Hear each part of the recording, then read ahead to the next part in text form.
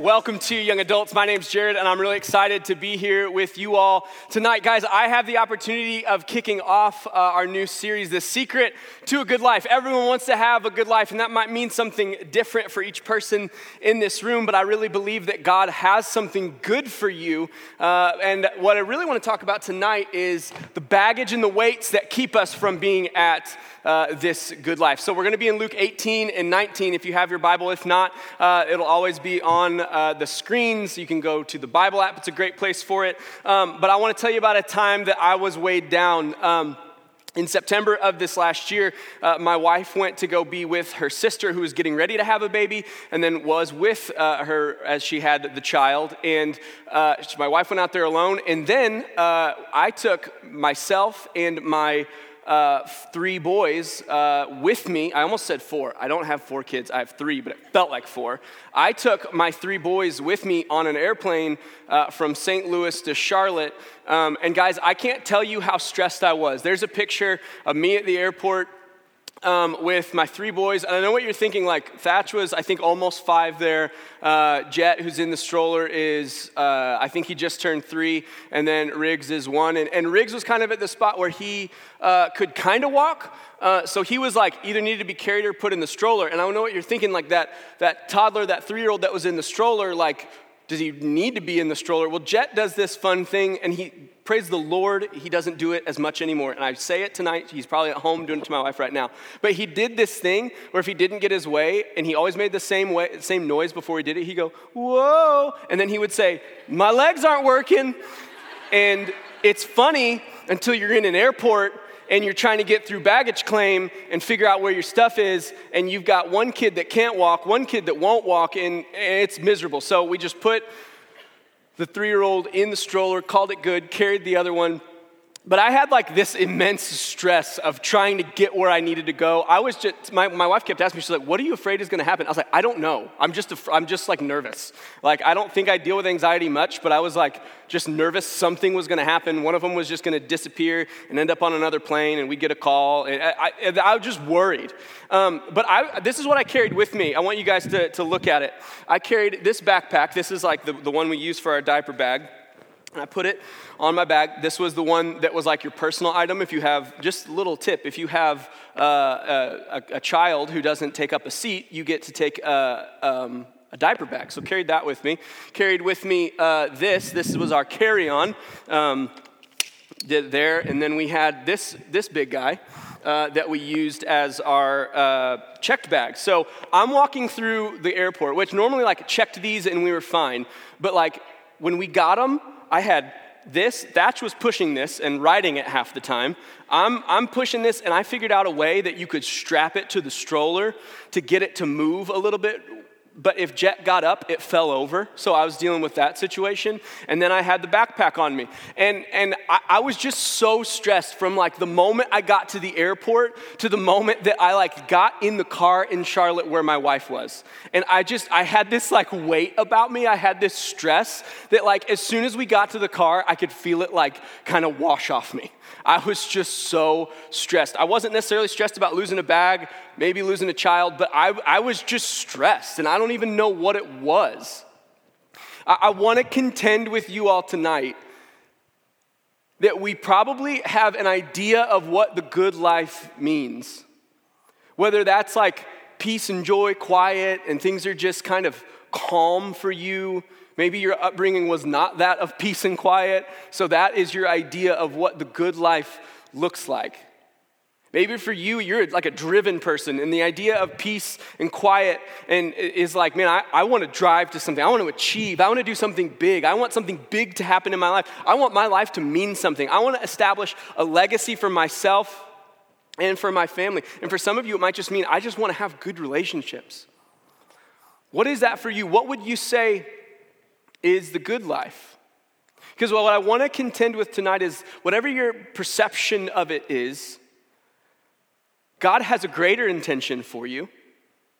God does have a good life plan for you. John 10:10 says that he has life and life abundant for you. It's a good thing. But I would argue that there are things that we hang on to that make it practically difficult for us to be in the good life. I brought up baggage, okay? Luggage. And I think it's easy to carry something around, and maybe it's small. Maybe it's something that's just there on your backpack. It's not that heavy. I don't know what's in here. I had my wife bring it up, and it's soft. I'm assuming it's diapers, but it's not heavy. But there's something in there. And maybe you're carrying something that it's not that big of a deal, but you carry it. Maybe there's some broken relationships in your past. Maybe it's not even a broken relationship. Maybe it's the idea of a missed relationship. Maybe you're pushing 30 and you're not quite where you want to be yet in your career, in your love life, in your relationship status. And that feels like baggage, right? Maybe your baggage is a little heavier. Maybe your baggage looks like pain. Maybe you had a friend that was so close and did something so hurtful and harmful, you can't believe it. And you've said that you've forgiven them, but when it comes down to it, this is still in your possession. Maybe the baggage that you claim is a little bit bigger. Maybe you were abused. Maybe the pain that you brought to someone is so big and feels so large, you couldn't ever think about just leaving this somewhere. Maybe you have tried to lay down your addiction at an altar that looks like this so many times, and then late one night, his big heavy bag shows back up, and you don't know how to get rid of it. And you've prayed, and you've tried to keep accountable, and you've done so many things, but it feels like you can't stretch and reach the good life while you're hanging on to so much stuff.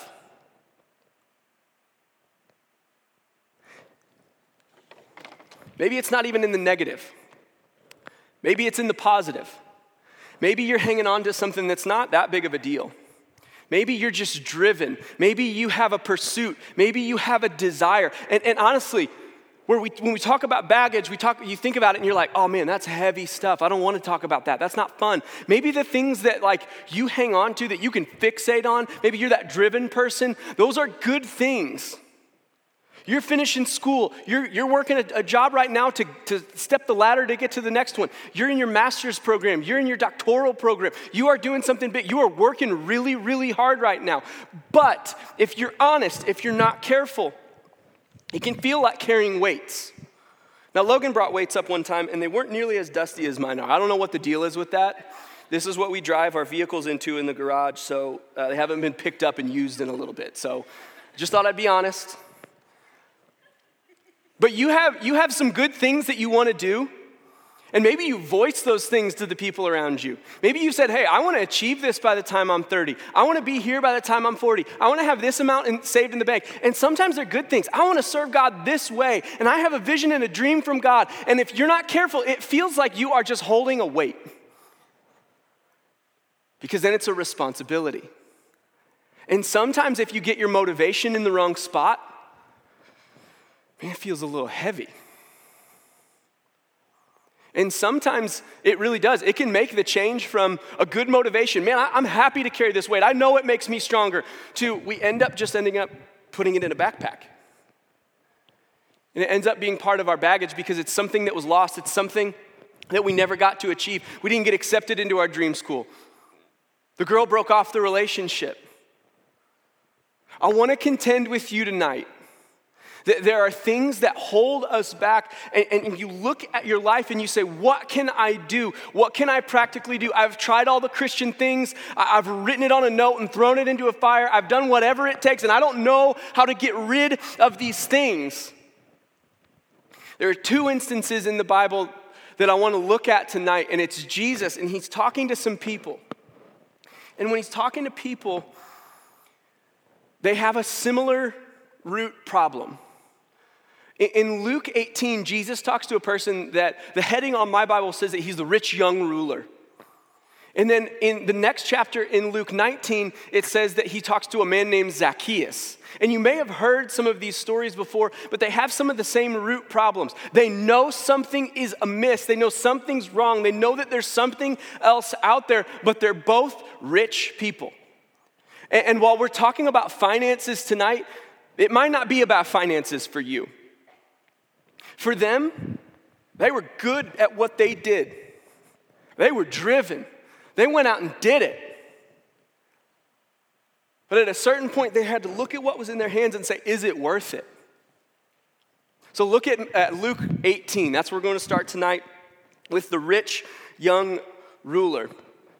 In Luke 18 and 19, it says, and a ruler asked him, good teacher, what must I do to inherit eternal life?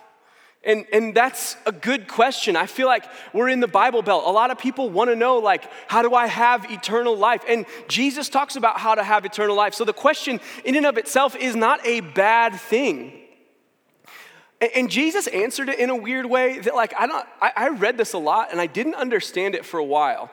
That he says, good teacher, like he's honorable towards him. He says, what must I do to inherit eternal life? And Jesus is such a ninja with his words. Like he does so many weird things that you're like, hey, can you look me in the eye and answer my question with not a question? Because it seems like that's what Jesus is constantly doing. But he's communicating something. The guy asked him, good teacher, what must I do to inherit eternal life? And Jesus said to him, why do you call me good? No one's good except God alone. And there's a lot there. Because he's not just like being self-deprecating and being like, oh, not me. No. Straight up to God, praises to be to him. It's not about me, it's about the Lord. Like that's not what Jesus was doing. He was correcting him in a kind way because he said, hey, I realize, Jesus, that you are good, but he did not address him as God. And the first thing I think that we do is that we see Jesus as a fix to our stuff. God, I see how my addiction's not gonna help me. I see how I don't know how to live life without a broken relationship in my wake. And Jesus, it seems like you fix that kind of stuff. So, good teacher, what do I have to do to get rid of this? And we're not going to go into the depths of this yet, but he starts off the question that he asked, what must I do to inherit eternal life? Even in his question, he's saying, all right, I have got a lot of stuff. I have got a lot figured out. Things are going well for me. What can I add to make my life a little bit better, Jesus? And Jesus looks at him and is like, you're asking the wrong question. You're making it about what you can do. You're making it about your actions. When you read Romans 6:23, it says it's not what you're able to do. It's not on your works, it's on the grace. It's a gift of God. So when he says, hey, what can I do? He's trying to add something to it. Hey, what can you do for me? And here's the thing about the rich young ruler. The rich young ruler was probably rich, probably in charge of some people, ruler. He wasn't like a yardstick. Anybody? Okay, never mind. We'll get past it. He was a rich young ruler, like he was in charge of some stuff. So he was probably used to being able to show up and be the guy in charge. And he was probably used to being able to show up and seeing something that he wanted and saying, what must I do to get that thing that I want? He was used to being able to barter and trade and figure out, I have a lot of means and you have something that I want. Can I trade some of my means for what you have? And he addresses the question with Jesus all wrong. It's transactional. And listen to what Jesus responds with in the next verse in 20 and 21. He says, you know the commandments. Don't commit adultery, don't murder, don't steal, don't bear false witness, honor your father and mother. And it's almost like he cuts him off. Like, I don't know, and I'm probably reading into that, but he says, and he said, all these things I've kept from my youth. He's showing up with his stuff, showing up with his weight, saying, Jesus, I'm pretty good. I don't know if you know me, but like I'm rich, I'm young, I'm a ruler. And like when you start saying the rules, like I've done it all. I've got it figured out. I've kept it all, not just like when I matured and figured it out. Like I was a good baby. I was really good. The ones that are crying, never did it. The ones that disobeyed their mom, that wasn't me. And Jesus meets this guy, and there's not this attitude of like, Jesus, I need you. There's like, hey, what can you do for me? I hear that you're offering people eternal life. I would like that. Can I have it?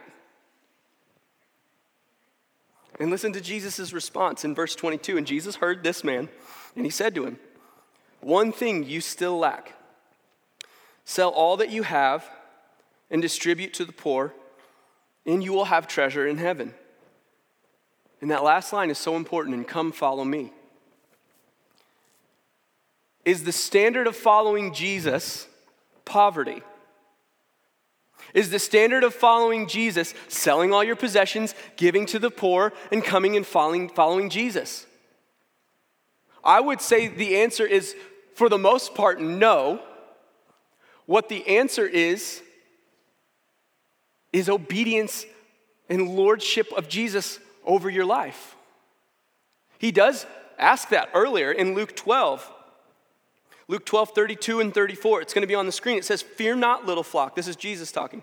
For it is your Father's good pleasure to give you the kingdom, the good life, the things that you could never imagine. And then he says, sell your possessions and give to the needy. Provide yourselves with money bags that do not grow old, with a treasure that is in the heavens that does not fail. Where no thief approaches and no moth destroys. And listen to this promise. For where your treasure is, there your heart will be also. Jesus was not talking to this guy and looking at the stuff that he had and said, I could really use that for my ministry. Man, if I could have what that guy's offering, my ministry could go to the next level. We could get some more horses. I could probably employ a couple more disciples. So if you sell what you have and give to the poor, like it's going to help me out. Jesus did not need his stuff. What Jesus wanted was to be the treasure of this man's heart. He wanted to sit on the throne of his heart. And the guy's sitting there going, I've got a good amount of stuff on the throne of my heart. I don't really need anything else to sit there. No, thank you.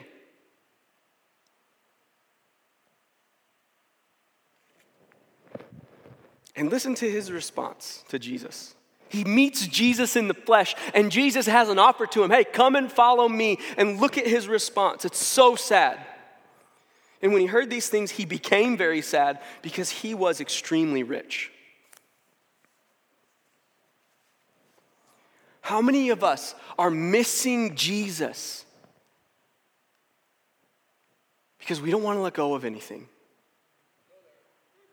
How many of us are looking at Jesus' offer to say, hey, follow me. There's treasures that you can't imagine. There's so much that I have planned for you that's so good that you don't even know. Give me the good, give me the bad. I want it all. I want to be the Lord of your life. I want to give you, you can't even imagine. And we look at it and we go, I kind of like it. Because if we're honest, even the bad stuff, the addiction, we go, I'm going to make it really hard for me to get to this addiction again. That's going to be tough to get to until we really want it again. And we miss out, not just on the good teacher, but on our good creator, on the God who loves us in a way that I don't even think we will fathom when we get to heaven, that we'll just sit in awe of him forever. There might be other stuff to do, but when you get there, Jesus, God will be sitting on his throne. All the stuff that we're going to go, why did I care?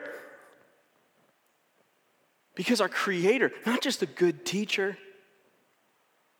And we end up wanting to make this little trade. So I want to compare and contrast that to another story of a rich man that we see in the next chapter. This is in Luke 19.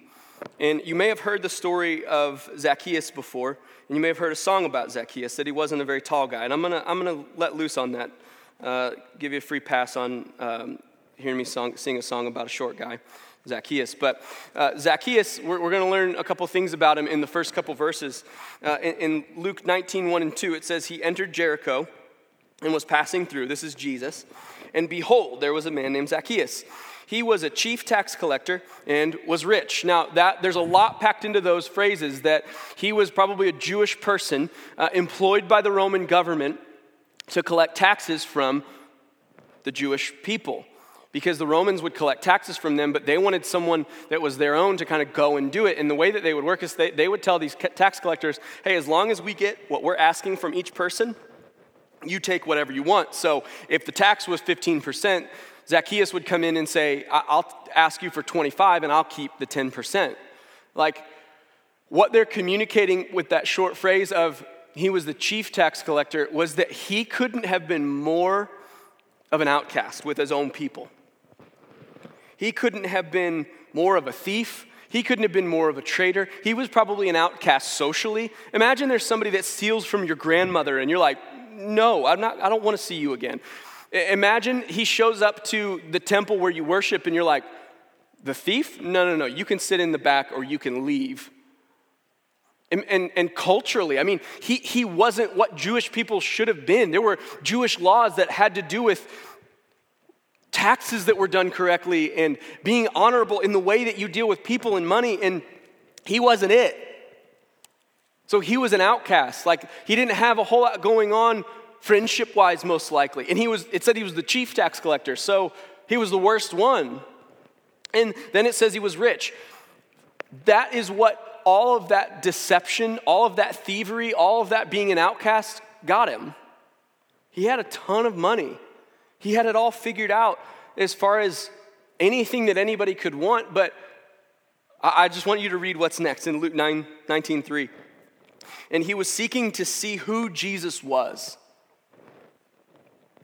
But on account of the crowd, he could not because he was small in stature. So a couple things there. That is, Jesus would have been walking through either the city or into the gates of the city, and people probably would have heard what Jesus was doing around Israel, around where he lived, that, man, he's going and healing people. He's giving these sermons that, like, he's taking the law and saying things about it that nobody's ever heard before. So people would have, like, word of mouth would have gotten, hey, Jesus is walking down, and he's got his 12 disciples. Like, people would have just filled the spaces. So Zacchaeus was trying to go see him, and it said the crowd wouldn't let him. So yes, he was short, but he also couldn't just kind of stand in the back. He had to kind of try to muscle his way to the front. And it says that the crowd didn't allow him to because he had short stature. And I think some of the things that we bring with us sometimes are short stature, a nature thing that you can't help some of your biology. You can't help some of the things that you didn't choose. Zacchaeus didn't choose to be short. He just was. And then he also carried some baggage with him because he had broken some relationships. He had stolen. He had done some things that all the baggage that he was bringing was external and internal. He had this tension both with himself as, man, I'm not all I'm cracked up to be, and, man, I have screwed up some relationships and I don't know what to do about it. And now it's playing out when he tries to come and see Jesus. So what does he do in verse 4 and 5? So he ran on ahead. So the crowd's here on both sides of the road. So he goes up ahead and he climbs up into a sycamore tree to see Jesus. For Jesus was about to pass by that way. And when Jesus came to that place, he looked up and said to him, Zacchaeus, hurry and come down, for I must stay at your house today. And verse 6 and 7, so he hurried and came down and received him joyfully. And when they saw it, they all grumbled. And he's gone into the guest of and it's a quote, it says, he's gone into be the guest of a man who is a sinner. So what's going on? Jesus is passing by and he's walking, and I'm sure he's doing miracles and teaching and doing some different things. And when he sees Zacchaeus up in a tree, he doesn't just go, oh, that's weird, that short dude climbed a tree. He sees Zacchaeus and he knows what's going on in his heart and his life. He knows that, like, he's done some stuff, that he has some regret, and he has some ways that he looks at who he is as a person and says, I hate that I don't fit what everybody else thinks I should be. And he sees that. Do you know Jesus sees you? Like, whatever's in these two camps for you, Jesus is not looking at you going, oh, please don't open that up. Oh, that's probably really ugly. That probably gets worse. Please don't. I don't think. Jesus sees you, and he engages with you. Guys, it is so easy to spot somebody with baggage, right? You see the way people talk to each other, you see the way people are around their friends, and you're like, man, I'm gonna do my best to either one, not talk to that person at all, or never bring up whatever that I think is in this suitcase, because it's messy, and I don't want to be the person that's there when it's opened. But Jesus sees him, and he engages him, and he invites him. He says, I'm coming to your house today. And that phrase would have meant like, I want to come into your home and enjoy a meal with you. Now that means a lot in our culture, to invite someone into your home and eat with them. But in their culture, it would have been an endorsement. It would have been, this is the person that I'm accepting. This is the person I'm going to choose to love. And it came out where the other people grumbled. They were upset at that fact. They were mad. They did not like that Jesus went and did that. Jesus loves the people that we grumble at. Did you know that? The people that I get sick of and tired of, and man, how could they be this way? I can't believe that Jesus goes, yeah, you can come with me. I love you. I endorse you. I wish you could know how much I love you.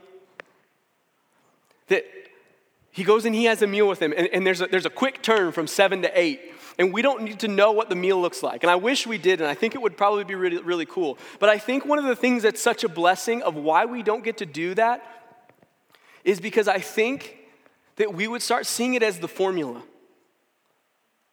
We would start seeing it as the answer. We would start seeing it like the rich young ruler did, where we would say, okay, God, can you just tell me what I got to do to get eternal life? Because it works for Zacchaeus. We'll get there, and I want to talk about that in just a minute. But Zacchaeus has this crazy life change, and I think that there's this mystery there because life change happens at the foot of Jesus. Romans 2:4 talks about how he is so good. And it talks about, did you not know that his kindness leads us to repentance? What is repentance? Repentance is you are walking in a direction. It's a military term. You are walking into a direction and you repent. You turn and you run in the other direction. Jesus did not meet him and say, all right, glad I finally got you, Zacchaeus. I got a good list of things that you've done. And I'm going to rake you over the coals and make you feel every single one of those, because those are each people that I love that you harmed. So you know what? It's his kindness that leads us to repentance. And I think sometimes as Christians, we look at God's word and we go, this is truth. So I get to act however I want when I'm holding truth. Jesus didn't act that way. Ephesians 4 talks about how we build into each other and we grow up in truth and in love. It is both. It is both the nature of Jesus to be loving, to be kind, to see the person, to see their experience in life and love them, but also share the truth with them. I just want to ask the believers that are in the room, the people that will call themselves Christians, which one of these stories are you most like? Was your life changed because you spent time with your Creator, with Jesus, and your life changed? Or was your life different because you looked at the equation and said, Jesus, what must I do to inherit eternal life? I need to pray a prayer, deal, done. Can you handle this stuff when you got a minute? Look at what happens next in the life of Zacchaeus. He doesn't just lay things down. That's not just, it's almost unbelievable. Luke 19:8-9, he says, and Zacchaeus stood, and he said to the Lord, behold, Lord. Notice the difference between the rich young ruler and Zacchaeus in the way that they address Jesus. Lord, King of my life, sits on the throne, the one who's in charge, and good teacher. Behold, he says, Lord, half of my goods I give to the poor. And if I've defrauded anything, I restore it fourfold. If I stole $10 from you, you're getting back 40. Half of my wealth goes to the poor. Here's the thing, the math does not add up. And it's kind of funny. He has such an experience with Jesus. His heart is so changed by the person and the work of Jesus that he stands up and says, if I've done anything wrong, I want to give it back 400% over, and I want to give half of my wealth to the poor. He's either going to fail at that, he's either going to go bankrupt, or he's going to go into debt. One of those things are going to happen. But sometimes wisdom just goes out the window when we meet Jesus. Now, it's not foolishness, but his life was so changed that he said, I'll do whatever it takes. He didn't just come in and say, I'm going to try to do this today. He came in and said, God, I don't need any of this stuff. I need you. The difference between the rich young ruler and Zacchaeus is the rich young ruler wanted something he could add to his life. Zacchaeus said, I've tried everything and nothing's working. I need something else. And Jesus said, that's the person. And then he answers him. Look at the end of verse 9. He said, today salvation has come to this house, since he also is a son of Abraham. Now, that's not just a random sentence that was thrown in there. That means that he is a full, completed Jewish person. What in the world does that mean? That means that God has favor with Zacchaeus. That means that when God sits in heaven and looks at Zacchaeus, he says, you're one of my children. Not because he figured out the formula, but because he sat at the feet of Jesus and said, I don't have anything else to offer you. So whatever I have is yours. It's gone. It's not mine anymore. I don't know what else to do if I could just have you. Is that what your Christianity looks like? Or are you trying to work a formula? I was so encouraged this week. Somebody showed it to me. I didn't follow her, but the girl that's on our team, that comes to young adults, she's an intern now. Shout out the Institute. But she posted on social media, and she posted some pictures, and some of them were around church, and some of them were with her friend. Her name's Ashley, and she posted, and she said, if you would have asked me 6 months ago if I was interested in having a relationship with Jesus, I would have thought you were talking to the wrong person. But she talks about how her life changed, and I love the analogy that she used. She said, it was like I was watching TV in black and white, and I realized what it looked like in color. I don't think we realize how heavy the weights that we are carrying around are. And we end up walking through life with a lot of stuff and a lot of baggage, and some of it's good,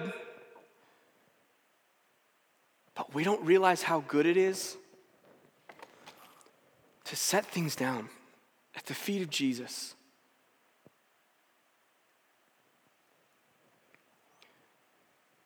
Zacchaeus had this attitude of desperation. He didn't have anywhere else to go. Jesus finishes that phrase in Luke 19:10. He says, the Son of Man, Jesus himself, came to seek and to save the lost.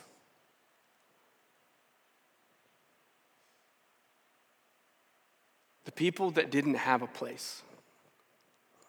The people that have tried it all and said, I don't know what else to do. The people that looked at their life and said, Jesus, following you is worth letting go of everything. Does that mean selling everything that you have? Maybe. I don't know what God's asking for you. I don't know what sits on the throne, what occupies your heart. But Jesus talked about how where your treasure is, there your heart will be also.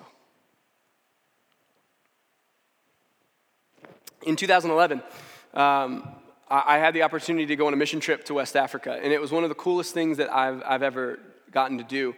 And this is like, I mean, it's wild. It's the bush. It's desert. It's crazy. You drive for 13 hours. We were in Senegal, and you drive around a country called the Ghana, and you drive around it for 13 hours, and it's just desert and poverty all throughout. And you would see sections of like towns near roads, but for the most part, it was these round huts with kind of these wooden and thatch roofs over them they were kind of clusters. They were spread out maybe over the course of like 10 or 15 acres where they were near each other. And then you would have a mango tree, and you'd have maybe 2 or 3 huts around that. And that was like your town and then your family. You would have a husband and wife that would have a son, and that he would stay near them until he got married, and then maybe he would go to the next mango tree, and that would be his. And you kind of had these cultures where that was what happened there. And one of the coolest things was we were told, like, hey, you're going to be going, and it's really cool, like the way that they share Christ with people, they don't really have much of a written language, so they told us, like, hey, know some Bible stories, and you're going to share them. So we just walk up to people, because you were from a different culture, they'd go, hey, nice to meet you, can you tell me a story? Yeah, I'd love to tell you a story about a person named Jesus. So we told stories over and over, and we would tell a story, and they'd go, the translator would kind of ask them if they had any questions, and then you'd see them go like this, and they'd go, they want to hear it again. And you'd share the 20-minute long story one more time. And it was kind of fun, but it made me learn these 2 stories in the Bible that I learned before I went on the trip really, really well. But one of the things that we went and did was we went and visited this group of believers. And what was really cool about this group of believers was you see all these huts, 2 or 3 huts next to a mango tree, and then you walk up to this one grouping of huts, and there's like 6 of them around this massive mango tree. And it was kind of interesting to try to figure out, like, why is there so many around this one? And what they communicated was that there was a group of believers there. There were 2 people that got saved, gave their hearts and lives to Christ, and it was a husband and a wife. And they're in like they call it a folk Muslim culture. It's like not mainline Muslim, but it's kind of this Islamic kind of out far reaches that they don't follow all the same things, but it takes some things from other religions and kind of put it all together. And the reality of their situation is, if someone were to follow Christ, they're kicked out of their home, they're threatened. The chances are they will lose their job, they could lose their income, they could lose a lot of different things. So what was happening was this man and his wife had become Christians, and there were groups of women, there were several women that had become believers. And I remember listening through a translator to a woman who said, my husband was saying that if I became a Christian, if I said yes to Jesus, he was kicking me out with all my kids. He wasn't going to help me. If I came back, he would try to kill me. So she went and found this man and his wife that were believers, and they made a hut for her. So you had all these huts of these women who were kicked out of their homes by their husbands because they chose to follow Jesus. You also saw, there was a little boy, and he had special needs. And because he had special needs, he was basically set out to die. That they didn't value his life at all. And this couple heard about this little boy, so they drove to the town, which is not cheap to drive. They drove to this town and they said, is anyone going to care for this little boy? And no one claimed him. Not even his own mother would claim him. So they brought him to their camp, brought him to their home. So you had this collection of people that are trying to love Jesus, trying to do everything that they can. And I remember we would go and we would visit people, and then at night we would come together and they would sit around a campfire and they would sing songs together. And there were mixes of songs that they knew from their culture that they had put songs about, lyrics about Jesus to, and they would also sing songs that we knew from our culture that they would kind of transcribe into their language. And I remember one of the first nights we were there, hearing this familiar thing that I grew up in church, but I don't think I understood what it meant until I was there. I heard this refrain. I heard the melody, but the words were different. I heard what I knew as, I have decided to follow Jesus. I have decided to follow Jesus. No turning back. No turning back. Though none go with me, I still will follow. Though none go with me, I still will follow. The cross before me, the world behind.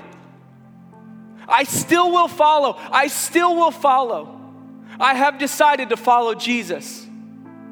And I remember, I was 20 years old, and I remember thinking, am I really following Jesus, or am I just saying, what do I have to do to inherit eternal life? Do I have everything that I hold on to, and am I saying, Jesus, this is all yours? And I remember in those moments just saying, God, if I've not surrendered everything before now, it's all yours. Whatever my life looks like, whatever my obedience looks like, I want my whole life to honor you the same way, the same God as that loves these people so much, loves me. Even though I grew up in church and I didn't get it for so long. Would you say the same? Have you decided to follow Jesus? One of the pieces that I skipped over that, like as I was reading this right before I came up earlier today, when Jesus sees Zacchaeus in the tree, he says, hurry, come now. And he hurries out of the tree. Jesus had a slow ministry, can I tell you? Jesus spent slow time with people. Jesus was interrupted as much as anybody. But when it came to Zacchaeus, when he saw someone who was trying to fulfill their life with everything else, he says, hurry, don't stay in it any longer than you have to. God is calling you tonight to follow him with everything that you have. And I'm asking you, hurry. You don't know how long you have. And the phrasing is simple. God, will you sit on the throne of my heart? I know I had other stuff, but I want you and only you. It's not a formula. It's not an equation. It's where your heart sits, where your treasure is, there your heart will be also. Is that where your treasure is? Is it in the kingdom of God? Or is it in something else? Will you bow your heads?